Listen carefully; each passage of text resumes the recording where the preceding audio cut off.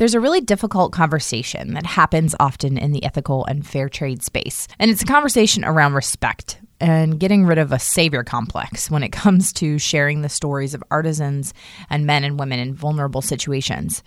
It's a fine line to walk.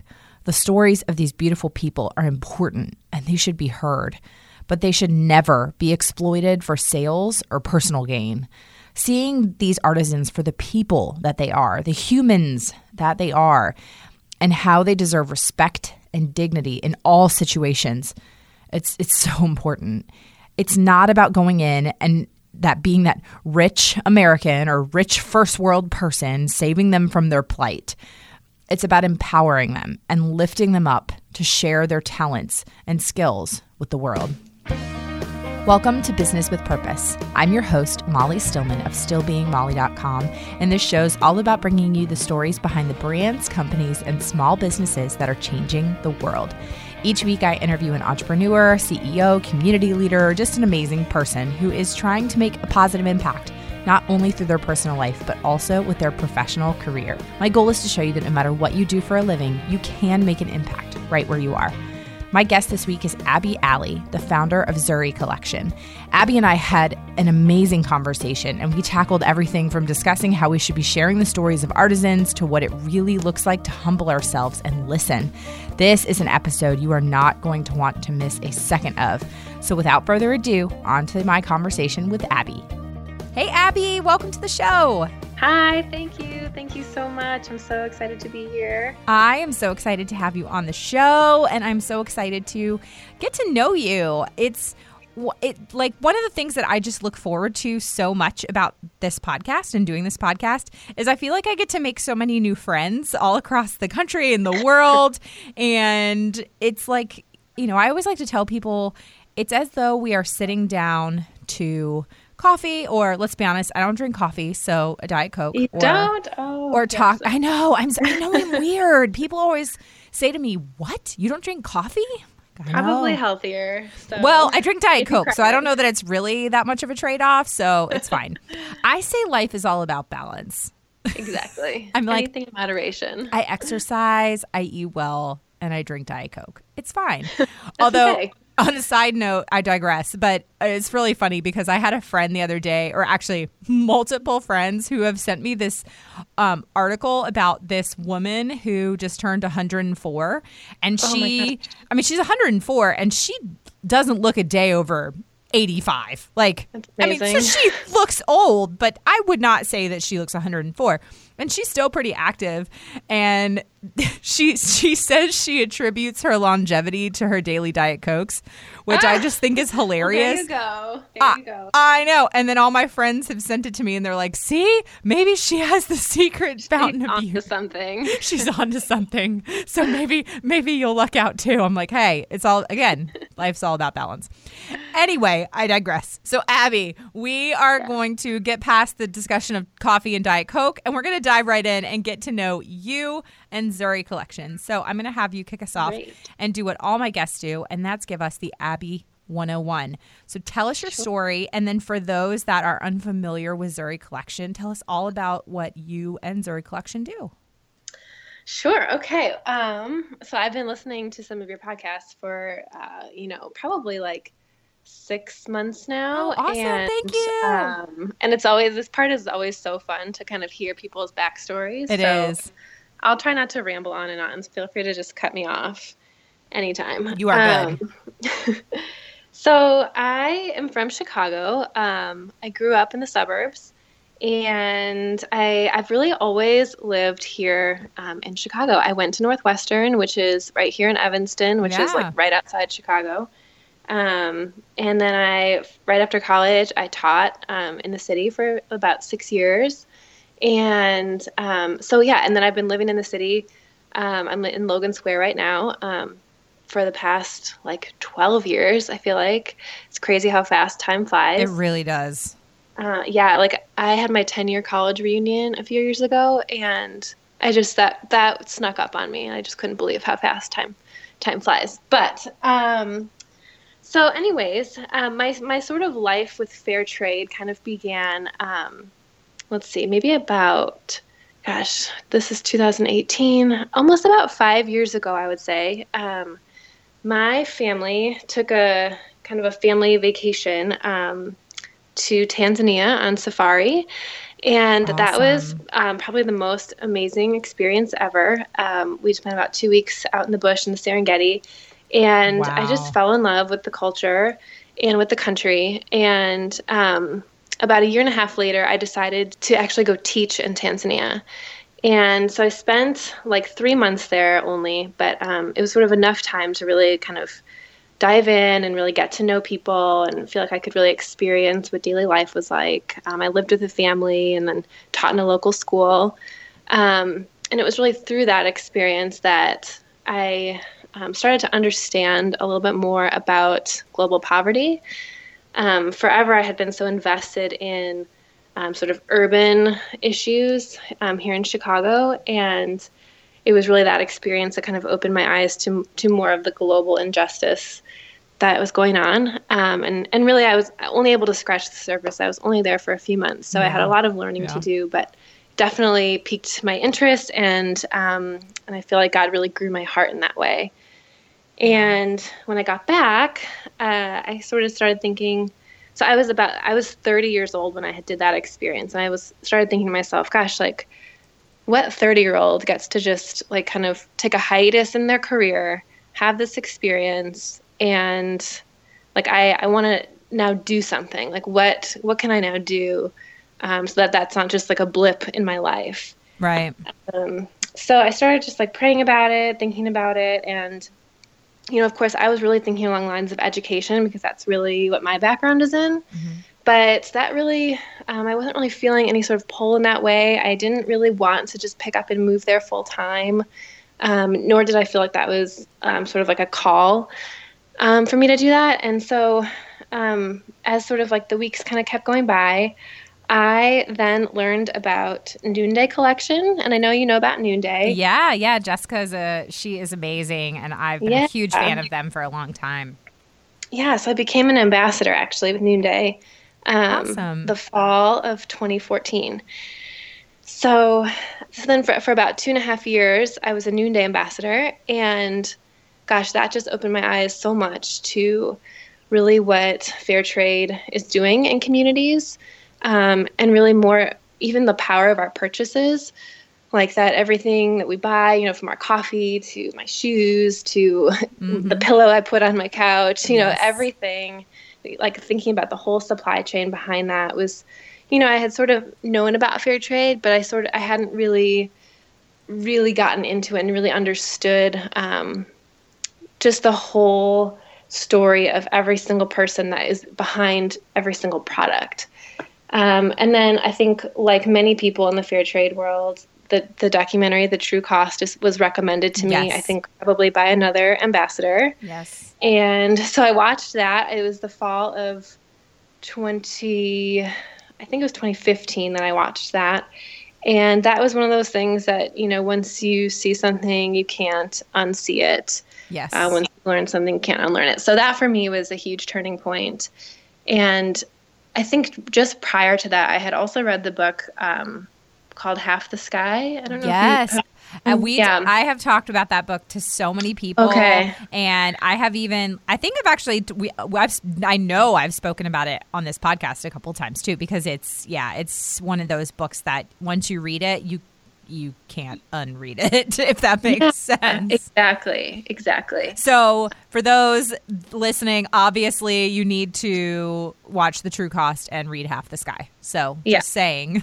Highly recommend. Recommend, yeah. And in the book Half the Sky, I remember, I think it was in this book. I was trying to remember if it was a book or if it was like Half the Sky did a documentary too that I watched. Yeah. I can't remember exactly where I heard this, but whomever said that, we are implicated in the lives of people, even if we don't know them and even if we don't know that we are.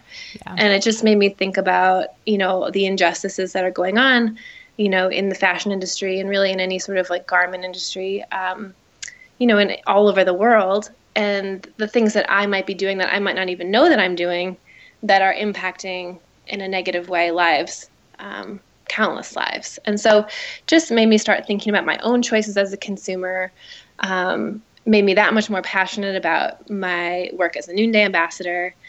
But then it really had me start thinking about, okay, I know all these people in Tanzania who, the biggest thing I saw when I was living there was so many people have a skill, whether it's an artisanship or whether it's, farming or whatever.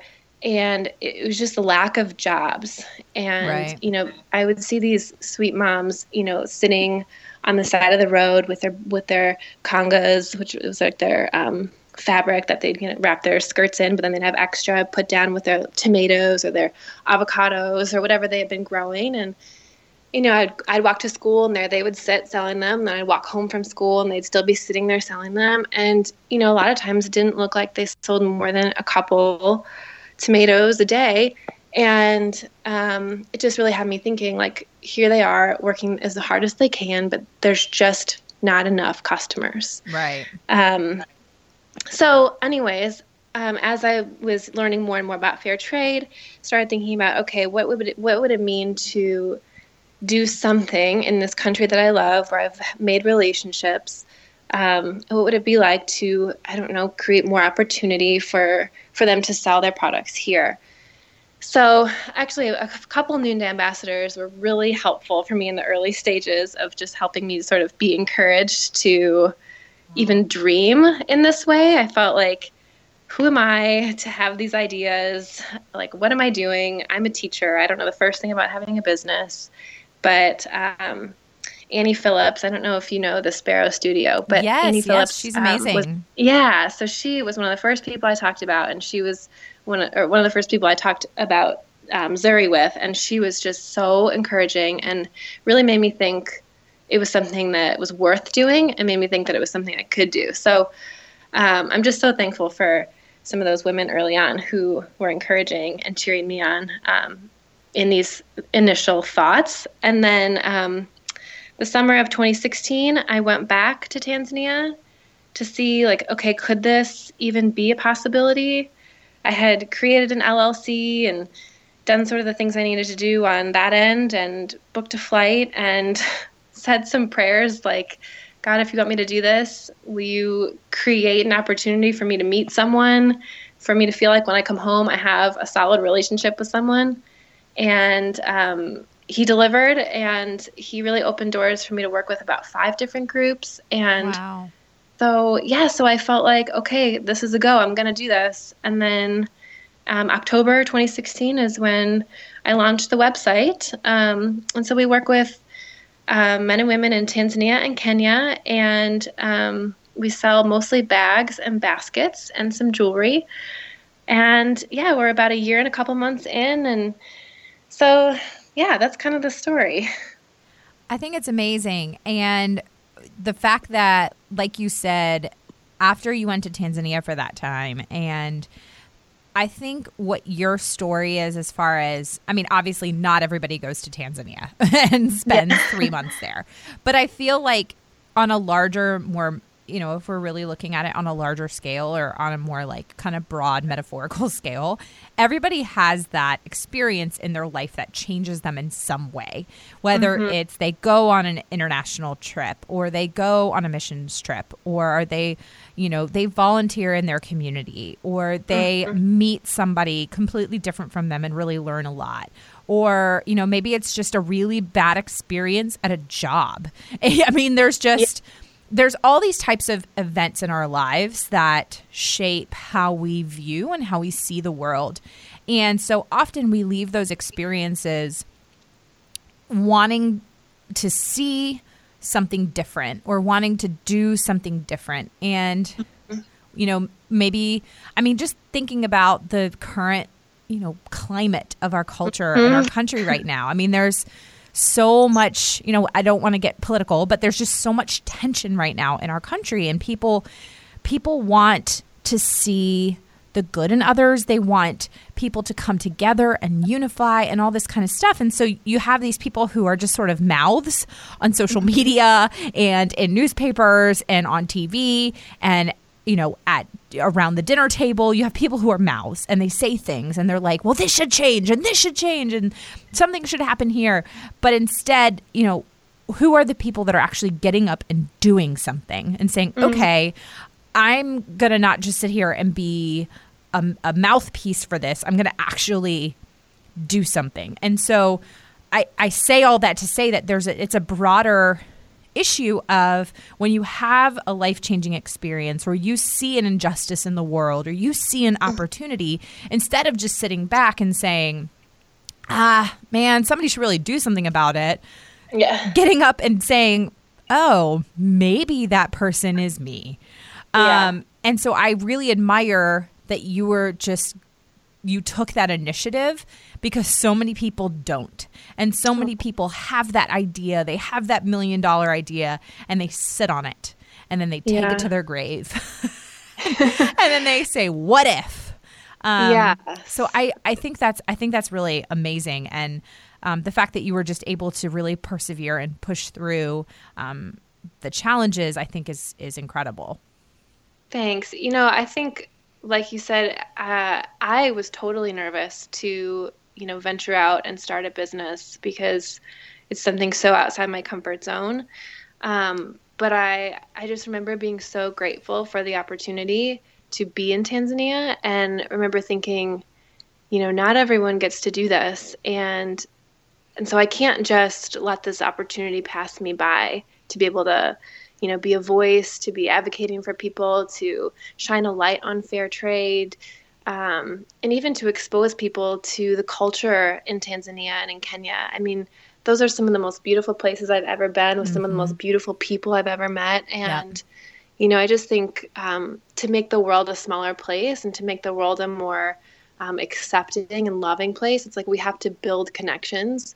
Because, when we know someone, when we have a common understanding of someone, then fear isn't allowed to grow. We come from a place of compassion when we have a common bond.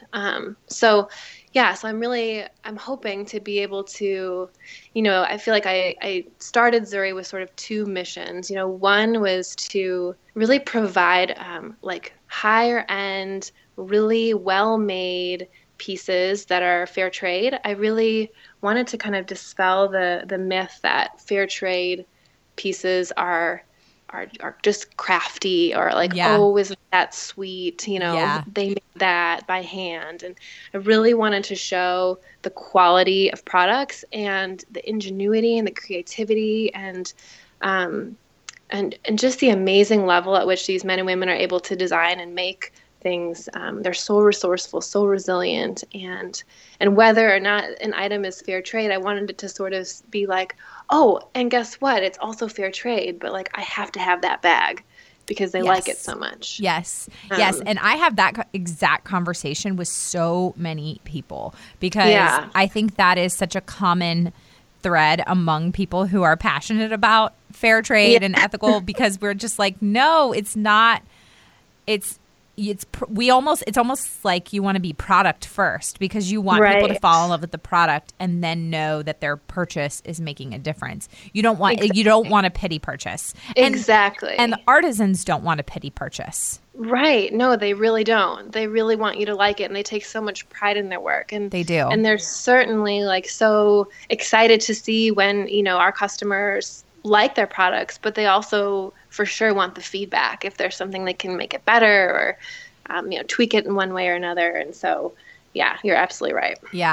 So I have spent a lot of time in Kenya, and I have I've developed some relationships there. I mean, I call them my family. Like they're my sisters and brothers from another mothers and misters. And like, I just love them so much. And I've been working with a nonprofit there that is through my church, but it's a amazing nonprofit that has Kenyan run. It's, obviously we have, sort of the U.S. team, but, there's a team, the Kenyan team that is on the ground running it. And one of the things, I mean, it's very early stages, but we've been working on sort of incorporating an artisan group type aspect into this. And it's been really interesting as I have now personally been learning how to balance that side of things of, like you were saying, how do you balance encouraging them to take pride in their work because they do. But then when something does need improvement, or, how do you balance that of being you want them to produce a better product when you're like, okay, this is a good start, but this is not sellable. So how do you encourage, explaining that to them in a way that I'm proud of you. You are coming a long way. You're doing great. I can't sell this. So you know what I mean?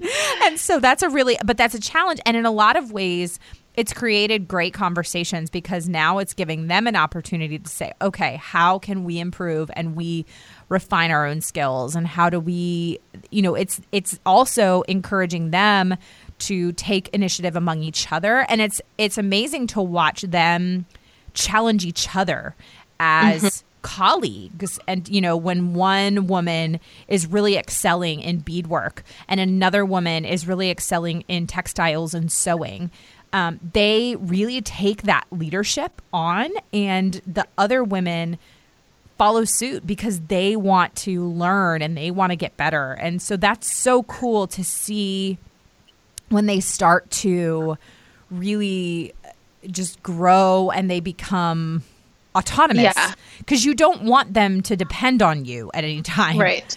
But it's a challenge. And I think what you have done is a really great example of balancing, working with these groups, but also just creating beautiful products. Thanks. I think, for me, what was important in the design, portion of it is to make sure that the design reflects some cultural aspects, but also that it would be sellable to a kind of a more mainstream market here. And that's always a balance because, I guess even just colors are a lot more bright and vibrant in Kenya and Tanzania. And here, oftentimes, if I'm left to choose between the black sweater and the purple sweater, I'm probably going to choose the black one. Yeah. It's just safer. We tend to go for neutrals, unless, you're looking for that statement piece. But so that's the conversation that we're always having with some of our artisan partners, is just the American taste and the American style, and really wanting to make sure that it has nothing to do with something that's better or worse. It's just something that's different. And we can have a good laugh about it, oh, silly Americans, we like things plain, or things like that. Yeah, they always, we have very hilarious conversations about that because they're just like, why don't you like that? And but it's funny though, because while I do tend to reach for neutrals, I personally love African wax print fabric and kitenge fabric, which is for listeners who don't know what that is, it's the kind of the typical fabric that you think of when you think of African prints, and they're just beautiful and bright and bold. And so it's funny because I do typically in my day-to-day wardrobe, I have color in my wardrobe, but I do tend to prefer, I think, more neutral pieces that then I dress up, I think, with really bright earrings or really bright necklace or a bright bag. And so I tend to reach for those. Every time I go to Kenya, I'm like, take me to the fabric market because it's my favorite. It's my favorite something place. When you're there. It's the most it just makes you so happy as you walk through. You're like, I will take this fabric, and I will take this fabric, and I'll take this fabric because it's. I know there's so many beautiful ones. It's so beautiful. Yeah, so we do have some products made with kitenge, but I think. For most of our customers, there's only so many pieces that they're going to buy that have kitenge. So, we're always looking to help those artisan partners who are seamstresses, kind of help them branch out to see what other materials they can use and mix and match, maybe throw in some canvas or some leather to sort of elevate the look, or even just, hopefully have a little bit more of a broad spectrum of things that they can make and sell, even in their own shop there in Tanzania. It just helps to constantly be improving your craft. Absolutely. I also love the name. So Zuri means beautiful in Swahili. And I just think that is not to belabor the point. It's a beautiful way to tie it all together and, to really showcase the artisans, showcase the work, showcase the whole story. Is that what made you, like, did the name come to you right away, or when did you decide on the name? Yeah. So, at first I was tossing around the name Nafasi, which means opportunity. Ooh. And people could not remember it. Like my family members, my friends, they kept saying like Nasafi, like what? So I was like, okay, that's not going to work. So then, yes, came across Zuri. And so Zuri, can mean beautiful and it can mean good in different context in Swahili. Yeah. And so either way, it was kind of the perfect word to sum up sort of the heart behind the vision of the company. I wanted something, this may get to be a long story, but I am really passionate about making sure that the stories I tell and how we tell the stories of our artists and partners, that they don't come across in any sort of way of like, oh, like, good job us Americans for helping Africans. Yep. I really want to be cognizant of the way the messaging comes across. And so I felt like with Zuri, meaning beautiful or meaning good, and I kind of went with the beautiful route because I feel so strongly that the stories of the women and men and of the countries that we're working in, they are so beautiful. And sometimes, like, in our brokenness is really where the beauty is. And, we all have broken stories, whether we're from, Chicago or from Tanzania or from anywhere else in the world. And so I really want to create this, connection where it doesn't feel so far away, that when we, when our customers learn more and more about our artists and partners, that they can really resonate with their stories and they can see themselves in their stories and they can understand that we really are more similar than we are different, and that there's beauty in every story, in every situation. And then in the products themselves is, sort of like wearing the bag or having the baskets in your home is being able to sort of share this beautiful story with whomever is in your life, sort of like bringing the story across the world, if that makes sense. Absolutely. I would actually love, if you don't mind, I would love to kind of dive into that for kind of that topic for a few minutes, because I think it's an important topic, and it's one that I feel honestly that I've grazed over with a few people on the podcast, but I haven't talked necessarily a little more extensively about it, because this is an issue I too am extremely passionate about, and that is, again, respecting the messaging that brands, especially in the fair trade and ethical space, take. Because I think especially, like I was mentioning earlier, the climate that we live in, we need to be careful. And I'd say I just say collectively, we need to be careful as to how we are approaching things. And we're not treating, we're being sensitive to how people's stories are being told. I mean, everything from a survivor of human trafficking to a sexual assault victim, which is obviously very timely right now, to the story of somebody rising from poverty in America or internationally. And it's delicate because you want to be able to tell these stories. Right. But even more importantly, you want their story to be respected and honored. Oh, I even had this conversation with somebody else about adoption and the, adopted children and the parents of adopted children, not, almost exploiting the story of their adopted kids, if that makes sense. And I've heard so often from adoptive parents when they just say, oh, I adopted my daughter from Haiti. I'm not going to share anything else because her story is hers to share when she's ready. And I think that's amazing. And I think that's a really important discussion as to why that's important. And so I don't know if you'd like to kind of share a little bit from your perspective as somebody who has, you worked in Tanzania, you launched this business, you are working with artisans in both Tanzania and Kenya. What has that experience been like for you? Where did you kind of first learn about it, and why is it, in your opinion, important? Yeah. Gosh, so many things in my head right now. Yeah, it is kind of a heavy topic, but how do I organize my thoughts? I think like I said, I think it's important to talk about it and explain why it's something that's so important. Yeah, I think, okay, I'm going to say something that, people may not love, but I've been learning a lot about my white privilege in the past few years. And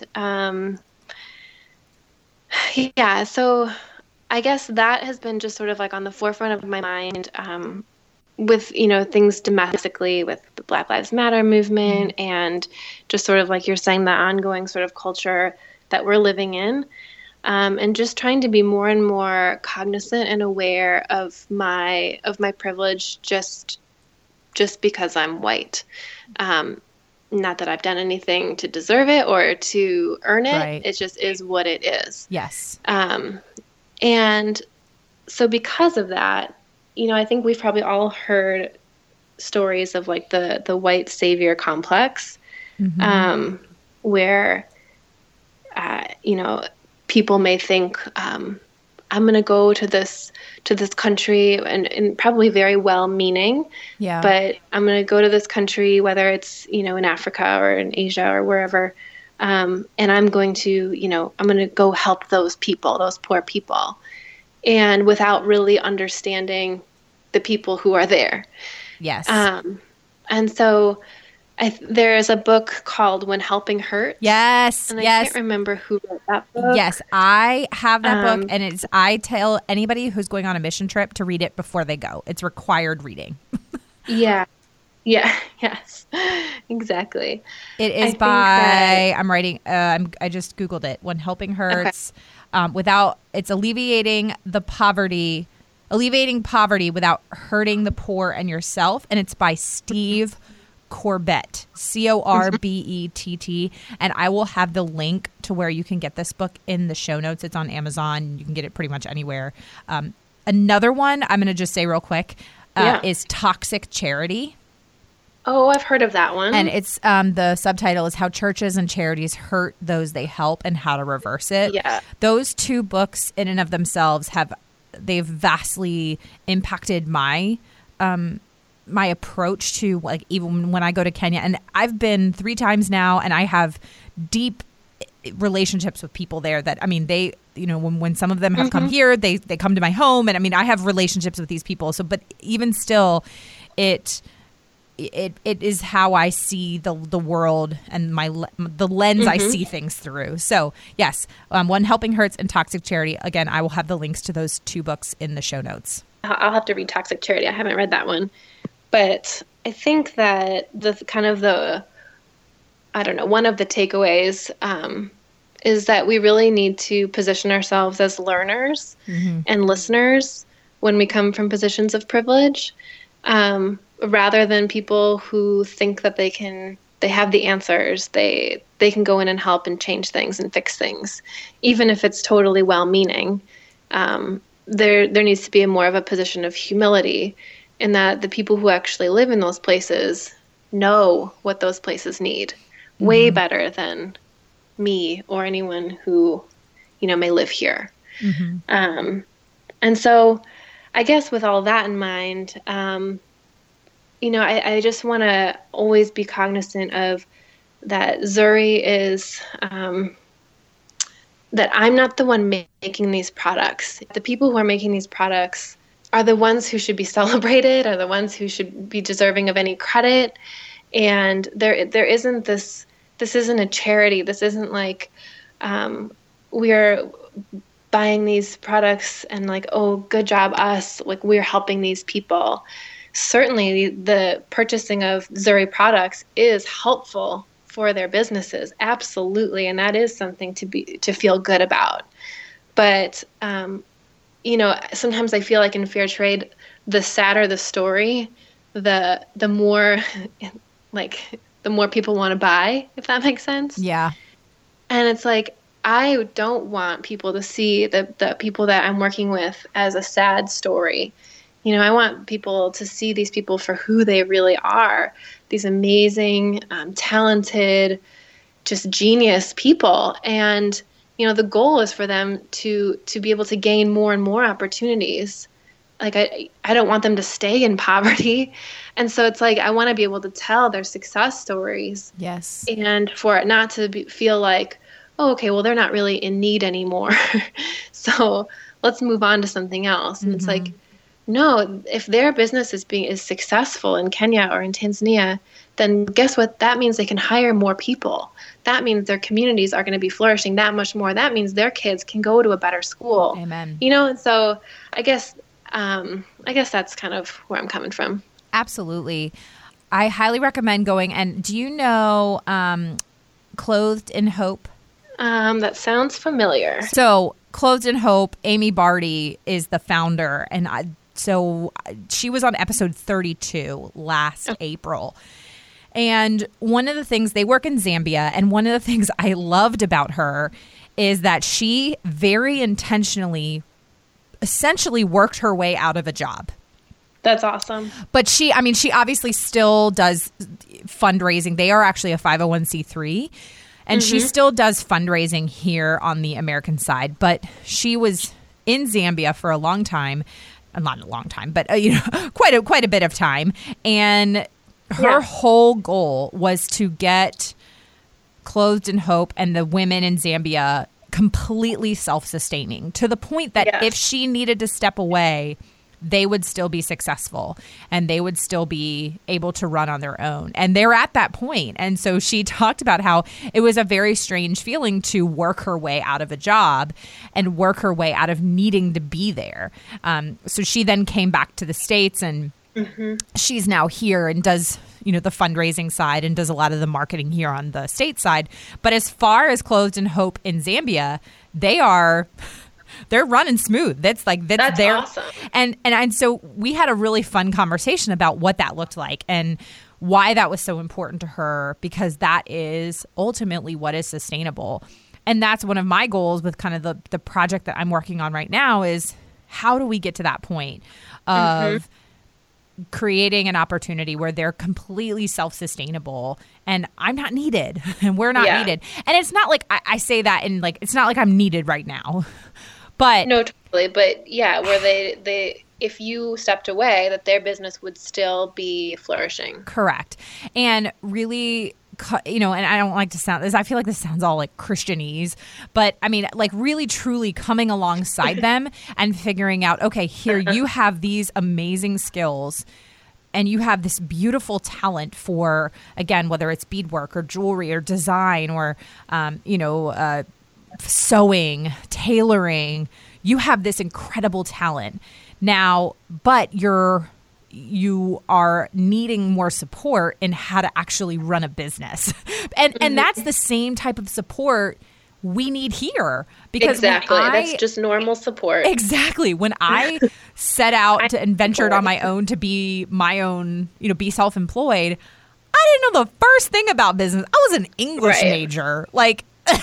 I taught high school English for a couple years. I was a comedian. I didn't know the first thing about taxes and making sure that I was, filing my, quarterly estimated taxes and keeping monthly books and a monthly business budget and how to hire people. I mean, I didn't know the first thing about that. So I needed help. I needed somebody to come alongside me, and thankfully, that's my husband and my dear friend Abby, who is my bookkeeper. And, I've now gotten to the point where I'm like, okay, so I'm really terrible at this. So I'm going to hire somebody to do it for me. But it's the same type of thing. And it's going in there and really just saying, hey, you have a skill, you have a product, we have a market for it. Exactly. How do we bridge the two? So I think that's such an important conversation to be having. And I thank you for kind of sharing your general thoughts on it. And I like what you said too about being careful about not having that white savior complex and seeing people for who they really are. And when I have this conversation with people, I say, I mean, just think about what if you were here and all of a sudden a group, a missions group from India came over and came into your neighborhood and just told you how to do things. Exactly. Like, how would exactly what it's like. You would look at them and be like, are you we're crazy? all good here. We've got it under control. You crazy? What? Yeah. And so it's really more, how do you develop relationships? How do you see people for their differences and respect those differences? We all have strengths. We all have differences. And how do we bring those things together and make something amazing? Yeah, exactly. Exactly. I think the biggest thing I've learned is just because it's not the way I did things doesn't mean it's a bad way to do things. Amen, girl. Amen. Preach. Yeah. Preach. I'm just saying. Well, so before we transition into kind of the lightning round portion of the podcast where I get to know you a little bit more and we just kind of have some fun, I'm going to let everybody know that I will have the links to those books that we mentioned, the links to Zuri Collection, and to connect with Abby in the show notes. So you can check all of that out. And I believe Abby is also going to have a coupon code for my listeners. So I will have that in the show notes as well. So yes. And just one more exciting thing that Zuri is doing this season is we are transitioning from being just a retail shop online to a wholesale company. Ooh. So I'm really excited for this spring summer collection, which will launch in February. So that's kind of like what's on the horizon and really looking forward to seeing how that goes. That's so exciting. I know. Yeah. We're going to bring our bags and our baskets. So we'll see. So exciting. It's the next big step. Yeah, exactly. All right. So, Abby, this is the portion of the show where we just get to know each other a little bit better. And actually, I just get to know you a little bit better because let's be honest. And so this is also the portion of the show where my husband, my lovely and talented, I'm just kidding, he's not, I mean, he is lovely, but let's be handsome and talented husband inserts his desired sound effect to transition us to the lightning round. Why are you looking at me like that? You're falling for this broad. No! I just met her. Exactly. I'm gonna go. You can't go. Watch me. Watch me take this on down the road. Okay, so this first question is, if you could steal credit for any great piece of art, song, film, book, which one would you claim credit for? I'm choosing a category or an actual title. It could be an actual title. It could be either or. Like, I actually had somebody give me an author. Like, they just wish they could be this author. But I had somebody else who just gave me, like, a specific piece. Let's see. I think it would be really fun to be able to take credit for probably a song. I feel like that would be really cool to be able to be a songwriter. But I am so not a songwriter, and I'm not like a music. Like, I don't even know like names of songs or names of singers. I'm really bad at that. So maybe I should go with a book or something like that. But I think it'd be really cool to be a singer. Yeah. I mean, I think everybody has that dream at some point in their lives where they're in the shower and they're like, I could totally be a multi-platinum record artist. Oh, yeah. I definitely had that moment. But yeah, lots of people have told me you cannot be. So that's okay. I love it. All right. So since you said you're not really, you're not big into like specific artists. What do you listen to? Are you big on like audiobooks? Are you big on podcasts? And if so, if we hooked up your phone, what would be like recently played?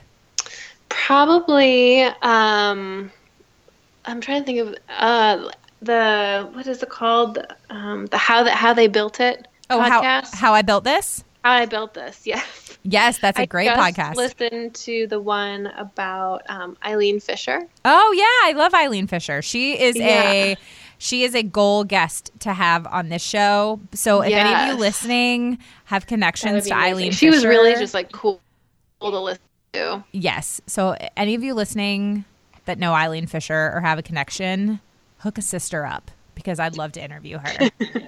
Yes. Awesome. What is the one beauty product you can't live without? Ooh, this is fun. Okay, do you know Beauty Counter? Yes, I love Beauty Counter. I was just introduced to it by a friend, and they have these face oils. I don't know if you've seen those, but I don't even know what they're called, but they're called like face oils. And you might think that sounds crazy. Why am I putting oil on my face? But it's the best thing in the world. Like I get out of the shower and you just like drop a couple drops into your palm, rub it around. Yeah, it's almost like a serum. Like a serum. Yeah, it's so nice. Yes. I love it. They do feel very luxurious. Yeah, And they smell really good too. exactly. I love them. Yes. Okay. So now these are either or questions. So you just tell me which one of the two. Okay. You ready? Okay, ready. Left-handed or right-handed? Right-handed. Ooh, books or movies? Ooh, books. Travel by plane or by car? Plane. Would you rather visit Alaska or Australia? Alaska. Crushed ice or cubed ice? Crushed for sure. Coke or Pepsi? Coke. Tacos or burritos? Ooh, it's a hard one. I'm gonna go with crispy shell tacos. Oh, crispy shell tacos. I like I'm a it. You're weirdo. getting even more specific. No, I'm a fan. I respect that. Thanks. Italian food or Chinese food? Chinese food.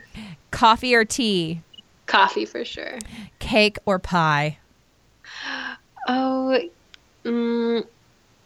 it's funny. I'm a huge dessert person, but I'm not really a cake or pie person. Oh, okay. I respect that. Like, what kind of dessert? Are you like ice cream, cookies?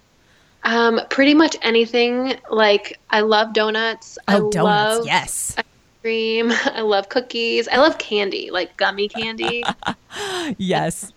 And because this is just top of mind because all of my friends' kids are selling Girl Scout cookies right now. Are you a Girl Scout cookie person? Oh yeah. Okay. For sure. What is your like Girl Scout cookie flavor of choice? Okay, I know everyone's gonna hate me because it's not Thin Mints, but they used to be called Samoas when I was a kid. I'm pretty sure, but I think they're Caramel Delights now. So the one with coconut. Fun fact. I did not know this because I grew up and they were Samoas, just like the peanut butter ones were tagalongs. Yeah. Right? So, because down here in North Carolina, they're peanut butter patties and they're caramel delights. Oh. So, and I was like, excuse me, what happened to tagalongs? And they're like, oh, those are the peanut butter patties. I'm like, no. I need tagalongs. So I learned that there are two, what are they called? Like distributors or like two different factories that supply Girl Scout cookies. So it's regional.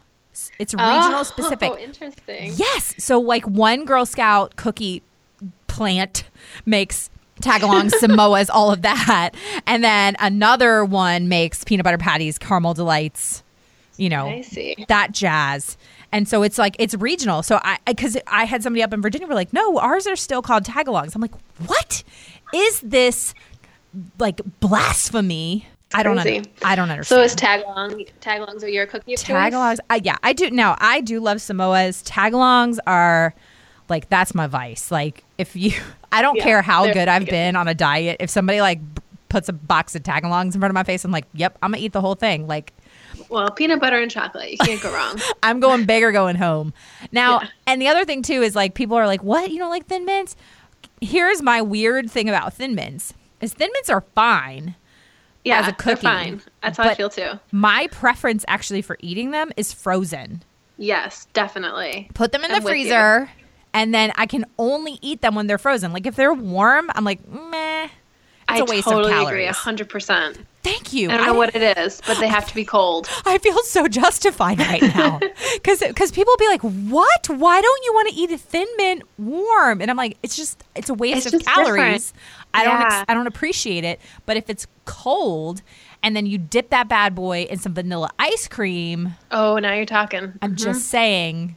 If you're not a Christian already, you might be born again. I'm just saying, like you might. I like it. That's awesome. It's a holy experience. But they make that Girl Scout cookie ice cream now. Oh, I have not seen that. Yes, I don't know which grocery stores carry it, but some grocery stores carry it, and it's like I think it's Breyers maybe that has teamed up with Girl Scouts. That's genius of them to do that. I know, but there's a tag-along ice cream that's like a peanut butter and chocolate ice cream with like chunks of tag-alongs in it. Oh my gosh! Oh man, heaven help me! Heaven help me! I'm trying like not to eat any sugar right now.